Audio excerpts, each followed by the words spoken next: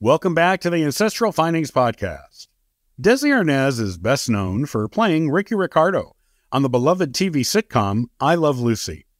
He was also a pioneer in the TV industry in many aspects, inventing innovations that are still in use today.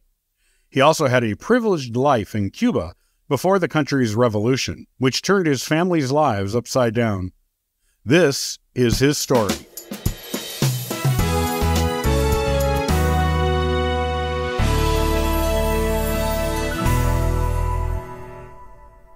Desi Arnaz was a Cuban-born entertainer, musician, and producer who became one of the most successful figures in the history of American television.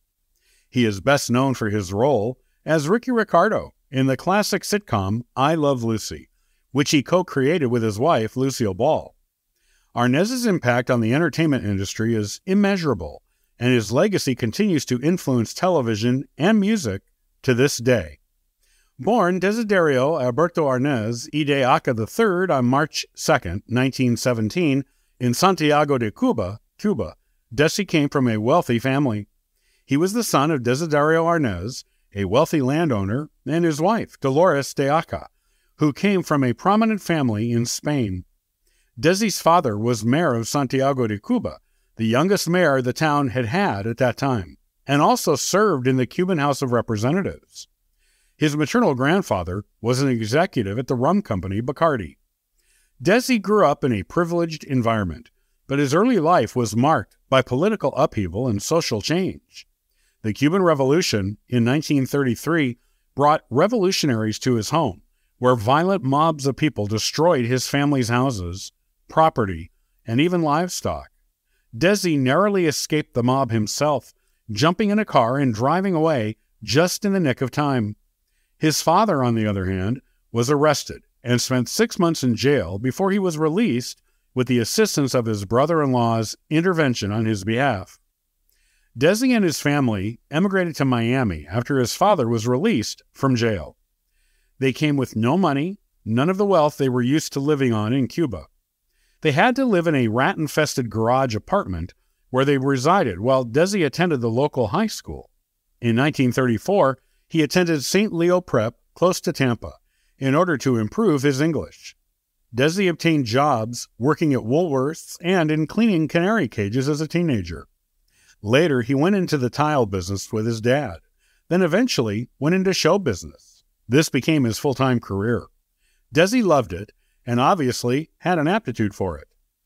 Desi and his family settled in Miami, Florida, where he began to pursue his dream of becoming a musician. He had learned to play the guitar and bongos as a child, and he had a natural talent for music. In Miami, he played in local bands and worked as a gigolo to support himself.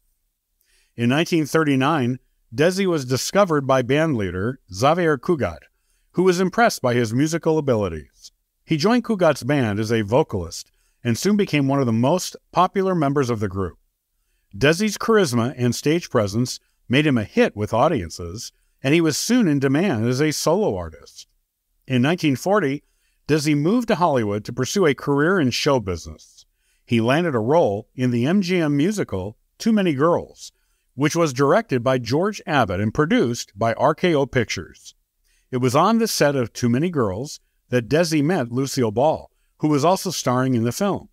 The two fell in love and were married in November of that year.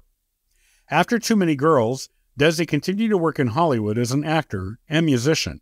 He appeared in a number of films, including Bataan and The Navy Comes Through, and he continued to perform with his own band. In the early 1950s, Desi and Lucy decided to create their own television show. They formed their own production company, Desilu Productions, and pitched the show to CBS. The network was initially hesitant to take a chance on a sitcom starring a Cuban-American and a woman, believing the nation would never accept a mixed nationality couple on their TVs, in their homes. The network wanted to keep Desi behind the scenes as a creative force on the show, but cast a man of Lucy's own ethnic background as her husband. The network wanted Lucy as a star in her own show, and she refused to do the show without Desi playing her husband. The network resisted at first, but Lucy was firm. Eventually, CBS gave in to her demands and she and Desi were given the green light to create their television program. It was the best decision the network ever made. Desi and Lucy's show, I Love Lucy, premiered on CBS in 1951, and it was an instant hit.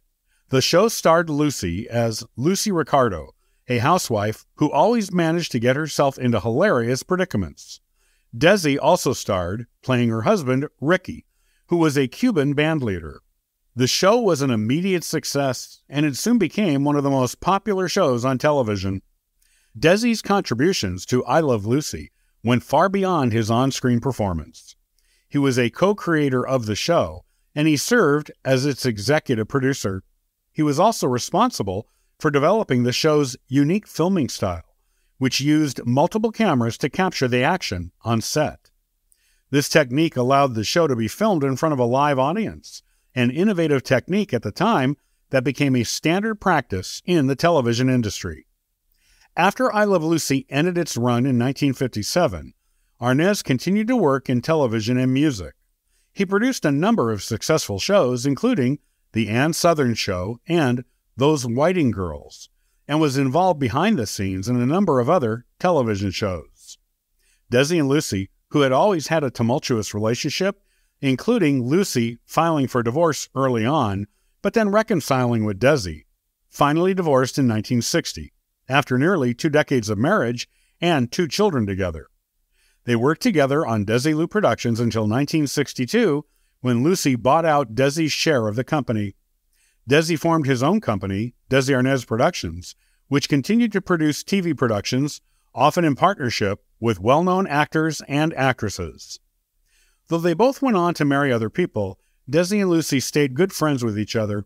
There is a home movie of the two of them playing with their grandson shortly before Desi crossed to the other side. Lucy was devastated when he did. A lifelong smoker, he was diagnosed with lung cancer in his 60s, underwent treatment, and eventually crossed in 1986.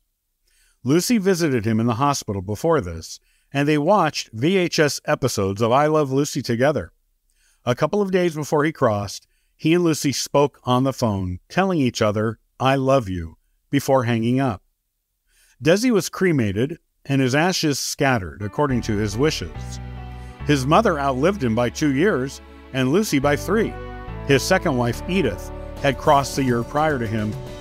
His 2 children, Desi Jr. and Lucy, plus his grandchildren, survived him, along with beloved and treasured legacy, and with his fans, friends, and the American TV landscape.